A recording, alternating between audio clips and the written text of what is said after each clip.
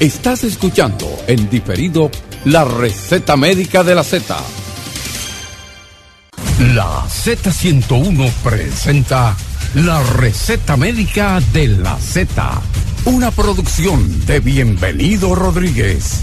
Ya son las 11:05. Saludos, buenos días, gracias por la permanencia en la sintonía con la Z101. Hoy es jueves 18 de enero, año 2024. Gracias a la alta gerencia que siempre pone a disposición del pueblo dominicano esta estación con los objetivos de informar, orientar y educar al pueblo dominicano. Jueves de salud mental en la receta médica de la Z. Buenos días, doctor Vicente Vargas. Buenos días, Roberto Díaz, aquí para hablar de salud mental. Hoy tenemos un invitado, bueno, ya es familiar aquí, pero es importante que él esté aquí porque el país está consternado por todo lo que es la violencia, pero dentro de todos esos eventos de violencia hay uno que sobresale, que es el maltrato de un niño de 8 años y la muerte de ese niño por manos de su tía. Eso ha dejado a las personas devastadas. Así que tenemos hoy aquí al doctor Luis Vergés. ¿Quién mejor que Luis para hablarnos de eso? Ya que es un psicólogo, es un terapeuta familiar y si hay una persona aquí que maneja bien el tema de la violencia es Luis. Luis, bienvenido. Gracias Vicente, Roberto, qué bueno que estamos acá y como lo acabas de decir, nos sentimos devastados y sobre todo impotentes, porque fíjate de quién viene este tipo de maltrato, de la persona que más debe querer y cuidar, en este caso era una tía, pero lo peligroso de todo esto es que esta es la punta del iceberg. Esto ocurre con mucho más frecuencia que los casos ante los cuales estamos reaccionando. Bueno, así que es un tema que esperamos que el público esté ahí. Ahorita vamos después de hacer unas cuantas preguntas y para pedirle a Luis que nos analice profundamente esto de la perspectiva de la violencia, de la visión psicológica. Vamos a pedirle al público también que hagan sus llamadas porque sé que el público hoy va a estar muy interesado en escuchar las opiniones de Luis. Luis, a mí me gustaría que tú pusieras a la audiencia en el contexto de lo que es la violencia familiar y de lo que está ocurriendo en el país, sobre todo la violencia hacia los niños o el abuso y el maltrato hacia los niños. Sí, así es. El rótulo grande de violencia intrafamiliar engloba muchas cosas. La llamada violencia horizontal, que es la que se da entre iguales. Pero aquí hay lo que se llama una violencia vertical, que es de los adultos hacia los niños. Y esta forma en particular, el abuso infantil, como se denomina, es cualquier daño que pueda recibir el niño de parte voluntaria de un adulto. Y ese daño puede ser físico, sexual, psicológico. Y estas manifestaciones, sin duda alguna, van a interrumpir en alguna medida el bienestar y el desarrollo de la niñez. Por eso hay todo un código articulado desde el punto de vista legal para proteger estos derechos, porque estamos hablando que el daño puede proceder de diferentes fuentes. En este caso, cuando procede de una fuente primaria, primario significa que viene de personas con quienes se tiene una relación directa, pues entonces el daño es mayor, porque muy probablemente esos daños han sido reiterados. Ya cuando se llega a este nivel, a este punto, que fue la muerte, es porque ya hay una historia de malos tratos. Y es bueno aquí, Roberto, Vicente, darnos cuenta de algo. Normalmente reaccionamos o respondemos cuando los daños son físicos, pero no nos damos cuenta que cuando hablamos de abuso también se incluye la parte psicológica y la negligencia. Y ahí vamos a tener casos, aquí hubo mucha negligencia. Fíjate que uno de los factores determinantes es lo que llamamos las familias disfuncionales. Ajá. Estamos hablando de un niño que pertenece a una estructura familiar donde originalmente había una madre con 5 niños más y que es el sexto, ella llama al papá y se lo entrega. Y el papá dice, bueno, yo no puedo tenerlo, entonces se lo entrega a una tía a cambio de que por $100 mensuales la tía lo cuide.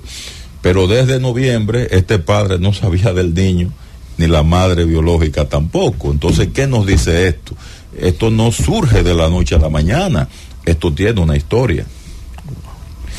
Yo preguntaba a doctor Vergés, ante esta situación, no solo la parte del núcleo familiar, yo creo que desde mi perspectiva hubo una indiferencia, o pudo haber visto una indiferencia por parte de vecinos que quizás sabían de la situación, o si nunca llevaban ese niño al médico, que se pudiera detectar algún signo de violencia y que eso prendiera las alarmas. Sí, tú acabas de tocar una de las partes que yo incluso estaba pensando retomarla en las conclusiones finales, okay, porque es fundamental eso que tú acabas de decir. Mira, cuando hablamos de violencia, no importa las manifestaciones intrafamiliar, social o de cualquier otra índole, usualmente nos perdemos en ver solo dos actores, sí, las víctimas y los agresores, pero no decimos nada de los observadores.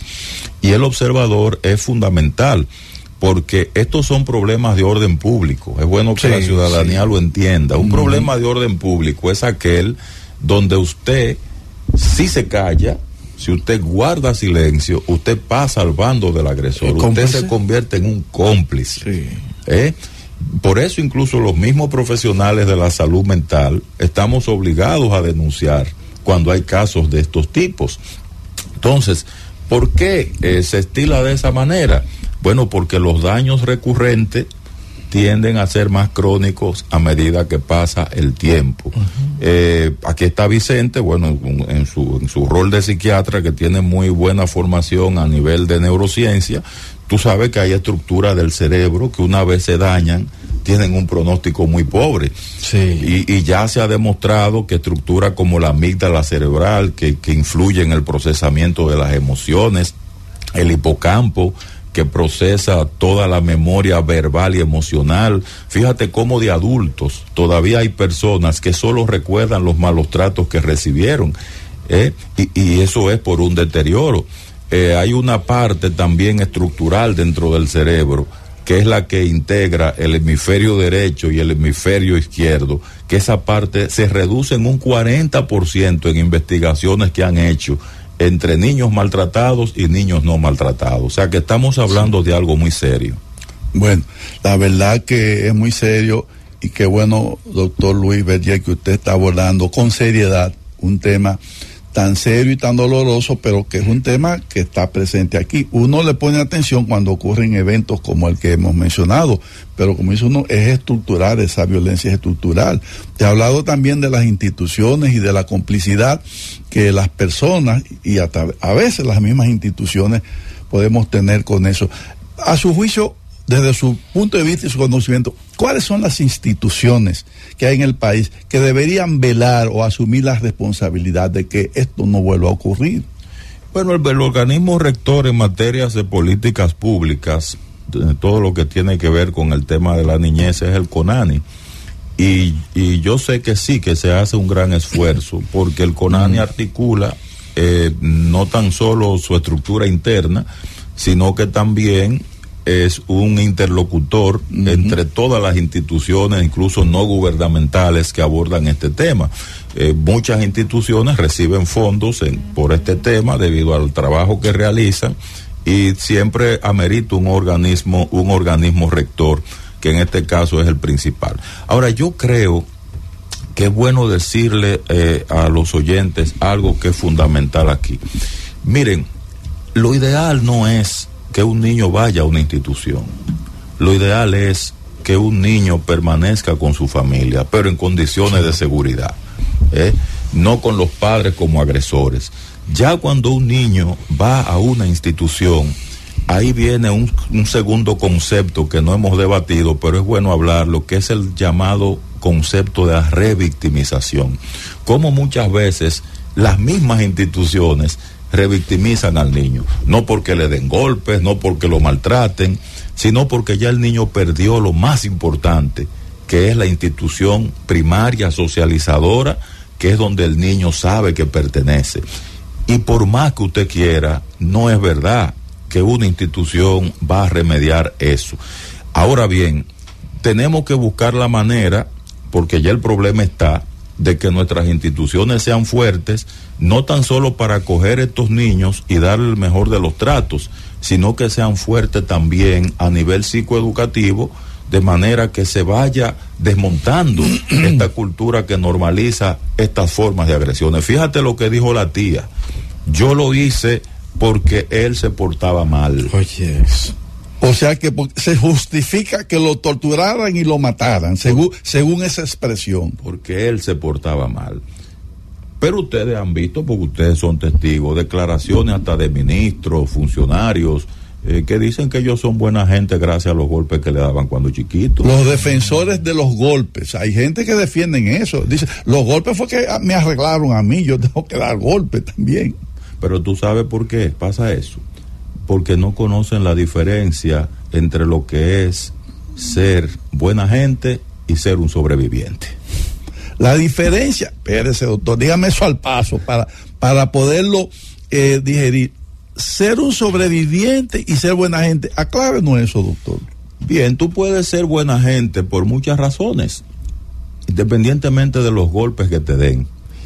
Ahora, si decimos que somos buena gente por los golpes que nos dieron, entonces ahí tenemos un sesgo, porque estamos atribuyendo a una condición que no hace buena gente a nadie lo que es la explicación de lo buena persona que somos. Hay las llamadas personas resilientes, que a pesar de las dificultades de la vida, a pesar de los malos tratos, bueno, pudieron emerger, superar, pero son sobrevivientes. Bueno, que gracias a que se dieron otras circunstancias en el camino, lograron posicionarse, lograron indicadores de bienestar, y al final ellos concluyeron que son buena gente, pero primero fueron sobrevivientes. ¿Y cuántos sobrevivientes terminan siendo buena gente? Bueno, te voy a decir que hay un libro muy interesante que es La infancia de los dictadores. La infancia de los dictadores. De los dictadores. Sería interesante, ¿verdad? La infancia, ¿cuál infancia tuvieron toda esa gente de Trujillo, todos esos dictadores? Todos tuvieron en común los malos tratos que recibían en la niñez. Wow, pero lo que usted está diciendo es una verdad que debe pesar para que la audiencia que nos está oyendo, que ese niño abusado y maltratado se puede convertir en un adulto manipulador y abusador y dictador con deseo de poder y compensar el poder abusando de otros para devolver el golpe que recibieron.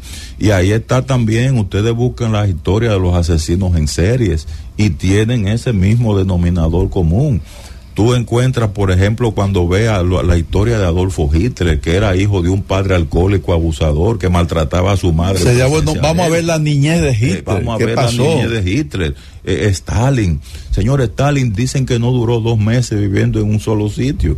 ¿Cómo? Porque Stalin andaba, su madre huyéndole al padre porque también la abusaba. Entonces, fíjate, todos estos ejemplos son lo que nosotros tenemos que tomar como referente para definitivamente ir conculcando esa tendencia cultural a seguir normalizando esta forma de abusos. Qué interesante todo lo que nos ha planteado nuestro invitado. Vámonos a una pausa, doctor Vicente, y voy a dejar una pregunta sobre la mesa, doctor.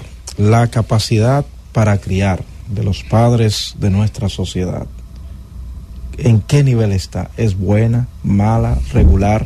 A regreso usted nos puede hablar un poquito de esto. Claro, interesante. Llévatelo, Cundo.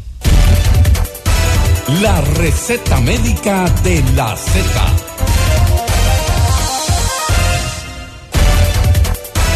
Y ahora continuamos con la receta médica de la Z.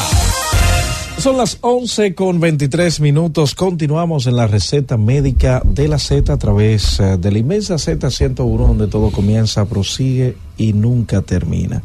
Dejamos una pregunta al aire, doctor, al irnos a la pausa. La capacidad para ser padre, para criar, ¿cuál es el nivel aquí?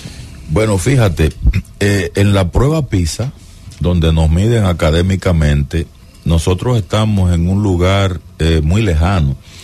Pero la prueba PISA por lo menos mide un nivel. Aquí ni siquiera se mide.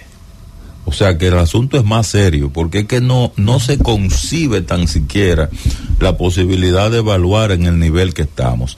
Yo te puedo decir que estamos más por debajo que los números que estamos arrojando a nivel académico, porque ni siquiera se mide, ni siquiera se contempla. Es más, nosotros no tenemos ni siquiera programas de educación de habilidades parentales, que es algo en lo que yo insisto con mucha frecuencia. Hay instituciones que lo han intentado, vi el Consejo Nacional de Drogas en una alianza con otras instituciones, pero no se difunden esos proyectos, no hay una respuesta masiva desde el punto de vista de la estructura educativa. Yo sé que hay otras propuestas que se han formulado, pero la mayor parte de los padres entienden que el ejercicio de la autoridad paterna es algo que sale natural y es algo como que no se debe preparar.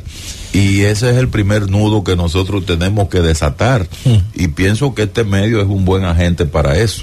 Claro que sí. Mire, doctor Luis Bellé, ahora se está hablando de que se van a integrar psicólogos a las escuelas. Hay un proyecto. Entonces yo estoy pensando que una primera tarea o una primera capacitación que esos psicólogos que van a las escuelas podrían tener es eso de capacitarlo en lo que es el abuso de la niñez, porque si esos psicólogos van a las escuelas tienen mucho que hacer, pero yo pienso que ahí una asignación para ellos sería capacitarlos para el manejo del abuso, de las familias que abusan, porque eso es como un asunto cultural. Aquí la gente que dice, yo soy gente porque por las pelas que me dieron. Hay gente que dicen, el psicólogo es este palo, y enseña, mi mamá o mi abuela sacaba una correa y decía que era psicólogo, y aquí hay unos defensores de que ellos salieron como salieron, porque a ellos lo macanearon. Hablen un poco de eso. Sí, eso es interesante porque, como tú lo acabas de subrayar, eso le llamamos normalización de la violencia. Y yo soy de lo que cree que a las cosas hay que ponerle nombre para que la gente sepa cómo hace daño cuando normaliza estos procesos, estos fenómenos. Nosotros tenemos un arraigo de autoritarismo muy serio. Sin embargo, hay que informarle a la población que el autoritarismo no es, en este caso, el modelo idóneo para la disciplina. Alguien dijo una vez que el puente entre los sueños y la realidad es la disciplina, pero la disciplina puede ser también con amor, puede ser con límites. La disciplina puede responder a una serie de métodos que no incluyen por ningún lado formas de abuso ni de violencia. El llamado castigo físico corporal al que tú te refieres sigue predominando en un 62% del sistema de creencias de la población. 62. Pero eso es alto. Eso es alto. Y esos son estudios que lo han confirmado. Estamos hablando incluso que ese 62% de la población que sigue enarbolando ese discurso ha arrojado un porcentaje parecido en los casos de niños menores de 14 años en recibir cualquier forma de abuso. Pero el 3% de ese total son abusos graves. Y un abuso grave puede ser como este que vimos recientemente. Pero oye, otro problema, cuando hablamos de otro tipo de violencia intrafamiliar, usualmente al menos un porcentaje llega al sistema de justicia, pero los niños no denuncian. Claro. Eso se queda como un tabú, se queda como un secreto. Y ahí es donde debe entrar ese tercer actor al que yo me refería, el observador, que la gente que se da cuenta de que eso está pasando. De hecho, hay un número que es el 809-200-1202. 809-200-1202. 1202. Es el teléfono de línea vida de la Procuraduría General de la República. Pero repita ese teléfono, doctor Bellés. Sí. 809-200-1202. 1202. Anoten ese teléfono. Sí, ese es el teléfono de línea vida, que ahí se pueden hacer denuncias anónimas. Y como tú decías, bueno, hay una estructura, pero el problema es que una estructura oficial desde el Estado para darle respuesta a este problema no sería funcional si la sociedad no se concientiza.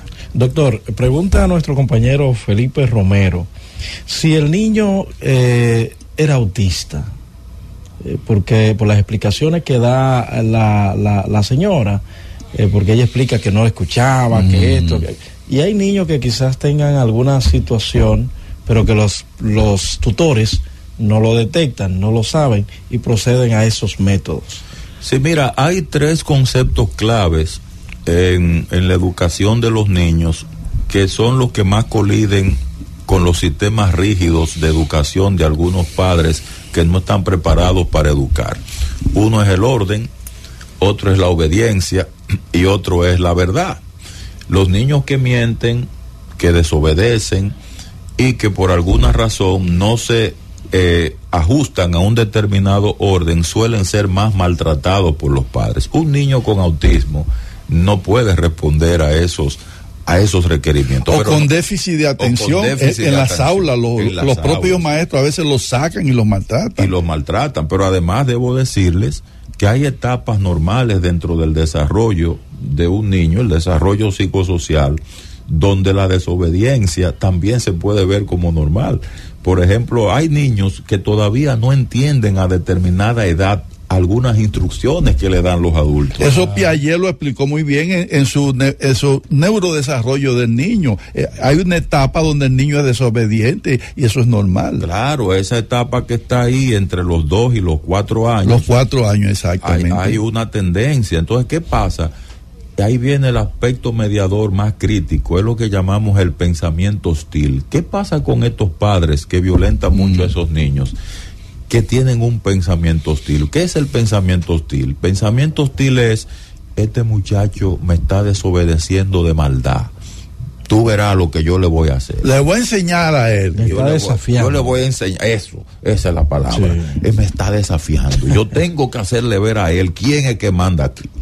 Sí. Entonces, ese pensamiento hostil obviamente se alimenta de la falta de educación, de la falta de información, del hecho de no saber que los niños y niñas no tienen todos el mismo patrón, no responden de la misma manera, son diferenciados a partir de sus propias tendencias. Entonces, muchas veces estos padres que tienen esa rigidez y ese pensamiento hostil quieren alinear a todos los niños para que se ajusten al mismo modelo, y eso no es posible. Qué interesante. Mire, doctor Luis Bellé, Roberto, yo una vez tenía una paciente que ella decía que su hija tenía el demonio adentro, y era una niña con un déficit de atención, porque como esa niña no le hacía caso por una condición que tenía neurológica, entonces ella decía que esa niña tenía el demonio adentro. Imagínense una persona, un fanático religioso, una persona que diga, esa niña tiene el demonio adentro, trata hasta de sacarle ese demonio, y a veces lo agreden y lo pueden matar. Entonces es muy importante este programa, y que lo oigan los padres, las madres de este país, que un niño que tiene un comportamiento, muchas veces, como dice uno, este muchacho es inquieto, es travieso, puede ser un déficit neurológico que tenga, y ese niño lo que debe ser llevado a un psiquiatra, a un psicólogo infantil o a su pediatra, que lo vea y diga, pero espérate, este niño lo que hay es que ayudarlo y darle atención. A veces con un tratamiento psicológico ese muchacho tiene un cambio dramático en su respuesta académica en la escuela, y en su comportamiento en la escuela y en el hogar. Eso es así. Doctor, pero hay otro elemento, y que quizás no pasó solo con esta familia. ¿Con quién dejamos a nuestros tesoros? Porque decimos algunos padres que nuestros hijos son nuestros tesoros. Y lo son. Y lo son. ¿Con quién dejamos a nuestros hijos? Mira, tenemos una realidad. La familia ha cambiado mucho a partir de lo que son las revoluciones industriales, y sobre todo con el auge actual del capitalismo y todo este proceso, hasta el punto de que ya hay autores que hablan de una familia tipo consumo, refiriéndose a este tipo de familia como los padres que trabajan el día entero fuera del hogar, y que se ven precisados en delegar a sus hijos en las tías, en las abuelas. Y a veces hasta en un vecino. Y a veces hasta un vecino, agárramela ahí mientras yo llego. Bueno, pues definitivamente aquí hay algo, y es que las políticas públicas tienen que entender eso y apuntar en la dirección a los programas de orientación y psicoeducación sobre lo que es el desarrollo saludable de la niñez. Hay muchos padres que ni siquiera reconocen cuáles son los hitos de ese desarrollo. No saben, por ejemplo, que los niños tienen necesidades tanto físicas, sociales, culturales, psicológicas, que necesitan sentirse seguros, que necesitan estabilidad, que necesitan sentirse aceptados, y que ellos son la base primaria de la satisfacción de todo aquello. A los padres yo les recomiendo que, a menos que no sea un caso de extrema necesidad, no deleguen a sus hijos en nadie. Eso sería lo ideal. Ahora, si es necesario tener que hacerlo por la misma razón de supervivencia, sí, tengan a mano el siguiente perfil. En primer lugar, por lo menos que la persona que atienda a su niño tenga una educación básica, una educación básica, que usted puede evaluar y valorar cuál es el concepto que tiene de lo que es la educación, de lo que es la disciplina, de lo que es un niño, de cómo se trata un niño. Y si usted ve que esa persona está floja por alguna razón en alguno de esos elementos, pues entonces mire a ver si hay posibilidad de prepararlo, porque la hay. Señor, aquí nosotros tenemos disponibilidad, como decía Vicente, psicólogos, psiquiatras, incluso a bajo costo, porque ya hay estructuras comunitarias que tiene el mismo Ministerio de Salud Pública en diferentes lugares para esa orientación. Muy bien, vámonos a una nueva pausa. Regreso, conversamos con nuestros oyentes. Llévatelo, Cundo. La receta médica de la Z.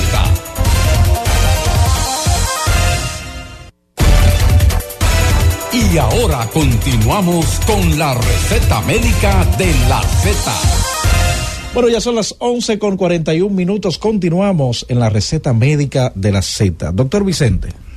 Bueno, nada, con esta interesante conversación sobre el abuso a la niñez que tenemos aquí con el doctor Luis Vergés. Mira, Luis, hay algo que yo no quiero dejar de mencionar, el famoso síndrome de Estocolmo, que se ha hablado tanto y que mucha gente dice, bueno, eso fue un psiquiatra que participó en la comisión que intervino cuando asaltaron el banco de crédito en Suecia, y entonces ahí en ese asalto surgió que una de las secuestradas, secuestraron 3 mujeres y un hombre, una de las secuestradas creó luego un vínculo afectivo con uno de los secuestradores.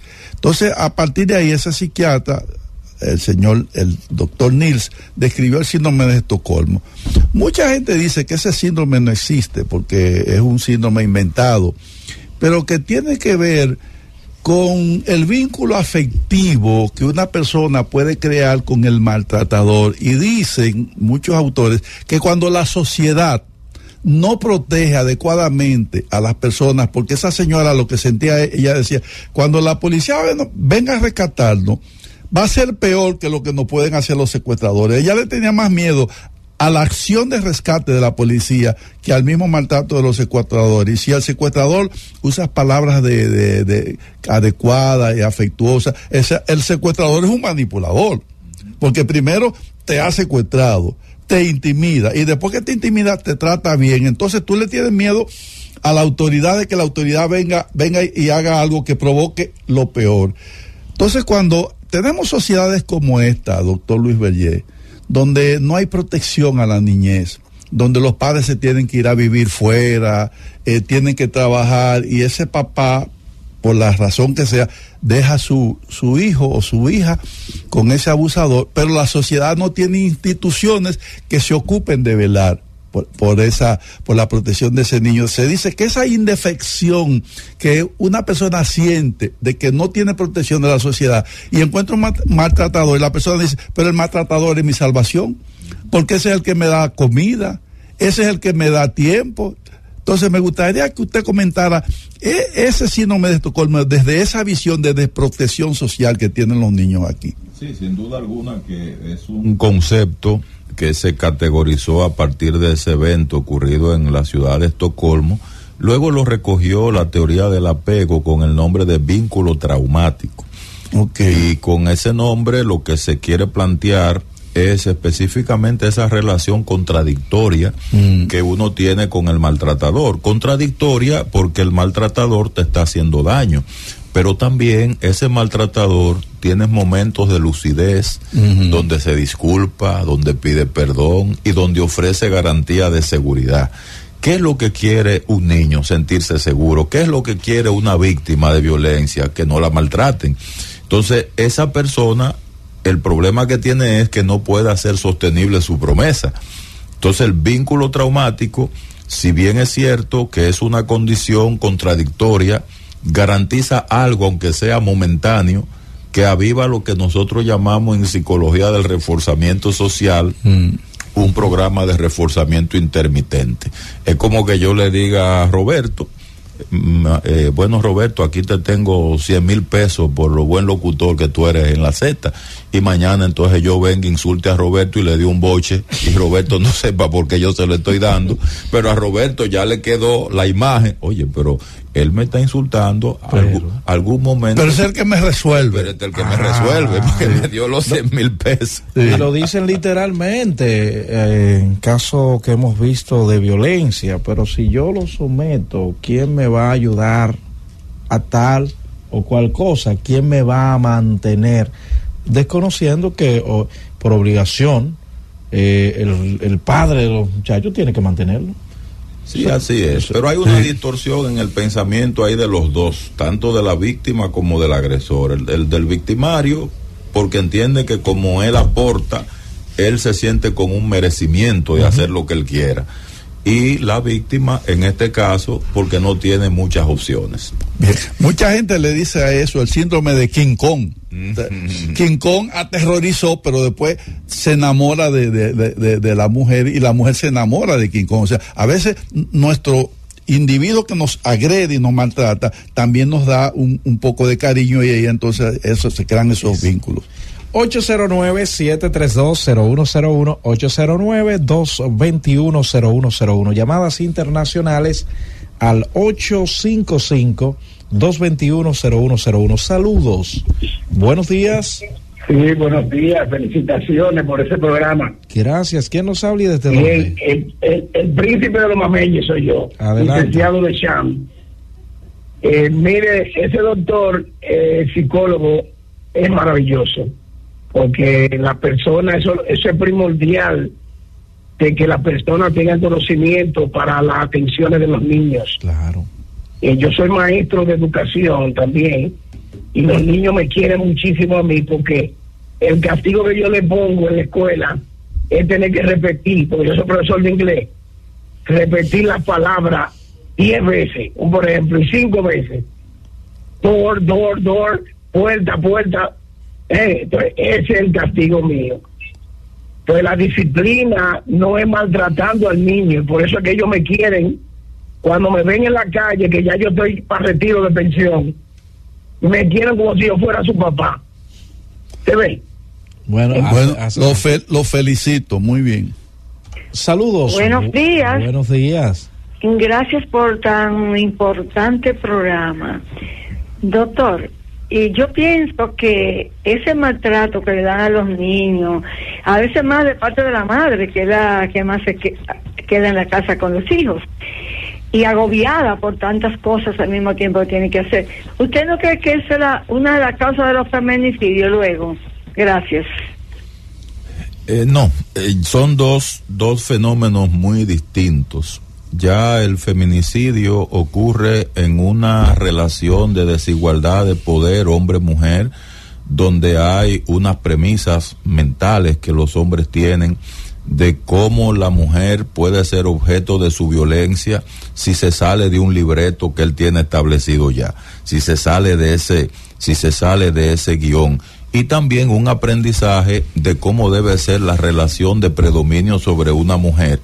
En el caso de los niños hay, en primer lugar, mucha desinformación. La mayor parte de los padres están convencidos de que así es que se educa bien. Ellos entienden que mientras más golpean, pues más están disciplinando, y ahí está el gran error. Y tercero, hay una mala interpretación de las señales que da el niño, sobre todo en el orden, la obediencia y el tema de la atención. Así que por ahí anda, es un tema de información, es un tema de formación y algunos casos excepcionales de padres que tienen algún tipo de patología, sobre todo patología que influyen en el descontrol de los impulsos. Saludos, buenos días. Buenos días. ¿Quién nos habla y desde Óigame, como hay libre derecho a expresarse y a pensar cosas extrañas, aquí se están dando unos crímenes últimamente, incluyendo ese reciente. A mí me parece que hay algo de satánico, como de estos ritos satánicos que se practican y que no son extraños, porque siempre se han dado. Es mi opinión personal. Ahí está su planteamiento. Saludos, buenos días. Buenas tardes, buenas tardes. ¿Quién nos habla y desde dónde? Bien, yo quiero hacer un aporte. Yo pienso que los padres están algunos criando, dando ese maltrato de acuerdo a cómo fueron criados. Lo digo por mí, cuando yo era una niña con apenas 11, 12 años, mi papá me dio una pela con las manos amarradas hacia atrás. Y yo tengo más de 50 años y todavía yo tengo la cicatriz. Y por lo que pasó, yo entiendo que fue un maltrato injustificado. Entonces, yo pienso que eso es lo que está pasando, porque yo misma, al principio, nunca hice eso, pero sí era maltratadora y criaba mis hijos con mucha rigidez. Pero ahora ya entiendo que no debemos de criar así. Pues ya yo, como yo soy psicóloga, ya, gracias a Dios, y entendí muchas cosas también. Muy bien. Gracias. Saludos, buenos días. Saludos. No sé si usted quería decir algo. Sí, yo quiero decir algo, yo diría que es un testimonio que nos acaba de dar ese oyente, y yo pienso que es un testimonio que yo lo oí y puedo sentir que me hirió lo que le hicieron a ella cuando ella era niña, que tenía 11 años, su papá le amarró la mano hacia atrás y la golpeó. Yo me imagino cómo debe sentirse un niño, una niña, en el caso de esta oyente, de recibir de su padre, de quien ella está esperando amor y protección, de recibir de su padre ese maltrato y esa agresión. Mire, señora, eso que le hicieron a usted, eso se llama un abuso, aunque haya sido su papá. Fue un abuso, y usted dice que se sintió herida, y que incluso aunque se sintió herida, comenzó a repetir eso como educadora. Pero qué bueno que usted recapacitó y que usted cambió ese patrón, y que ahora usted nos está dando un testimonio que yo pienso que me sensibiliza a mí, yo pienso que debe sensibilizar a gran parte de la audiencia. Así que gracias por darnos ese testimonio, y de verdad lamentamos mucho lo que le pasó, pero también celebramos el cambio que usted ha dado. Doctor. Sí, claro, y ella subraya también el vínculo que hay entre lo que recibimos y lo que damos. Sí. Las personas tienden a replicar lo que reciben. Si lo que reciben es buen trato, probablemente darán buen trato. Eso es así. Saludos, buenos días. Sí, buenas, ¿cómo están ustedes? Bien, ¿quién nos habla y desde dónde? Sí, le habla Andrés. Adelante, Andrés. Sí, escuchando el programa, tremendo tema el de hoy. Yo creo que como padre hay que tener una combinación de ser un poco estricto, pero ser flexible. Porque hay casos, yo a mi hijo nunca le he dado una pela, pero solamente de yo verlo, ya él sabe por donde yo voy. Entonces, ya él sabe cómo es uno, y a veces él trata cosas de mentirita piadosa. Y eso hay que, ya yo lo he corregido un par de veces, que las mentiritas son piadosas a veces, pero siempre son mentiras. Gracias por su llamada. Yo quiero comentar algo. Mire, señor, yo he oído gente que dicen, los psicólogos han dañado esto porque los psicólogos no quieren que uno corrija a los hijos. Aquí está Luis, que es psicólogo, y Roberto. No es verdad, los psicólogos no dicen que no se corrija. lo que los psicólogos y los psiquiatras están diciendo, corrija de una manera que no sea abusando del hijo, pero usted a su hijo tiene que corregirlo, y si algo está mal, está mal. Incluso hay maneras de ponerle ciertas sanciones a los niños que no son crueles. Entonces me gustaría que el doctor Luis Berger, que es un experto en ese tema de violencia, porque el doctor Luis Berger es el director del Centro de Intervención Conductual de Hombres, con un éxito muy bueno en cuanto al manejo de la violencia. Doctor, háblenos un poco de eso de corregir al niño, que mucha gente dice, los psicólogos han dañado esto porque no quieren que se corrija a los hijos. ¿Eso es verdad? No, claro, eso es un mito. Y lo que hemos hecho los psicólogos es aportar al tema algo muy grande, y son las investigaciones que confirman que este tipo de educación centrada en los malos tratos, en el castigo corporal concretamente, ha traído serias consecuencias. Los niños no aprenden igual, se les deteriora su función cognitiva, los niños tienden a tener trastornos de sueño, tienden a replicar ese tipo de malos tratos que reciben, desplazándolo hacia otros niños, comienzan a dar problemas en la escuela, y cuando tienen la oportunidad de no volver a estudiar, pues entonces no lo hacen. Entonces, cuando vemos todos estos daños, eso es lo que aportamos los psicólogos. La corrección puede ser la llamada consecuencias lógicas. ¿Qué es una consecuencia lógica? Bueno, si tú fallas, tú no vas a recibir maltrato porque fallas. Tú tienes que recibir una corrección ante lo que tú fallas. Y si tú, por ejemplo, incumples una promesa o hablas una mentira, tú tendrás una consecuencia, pero que será conforme a tu edad.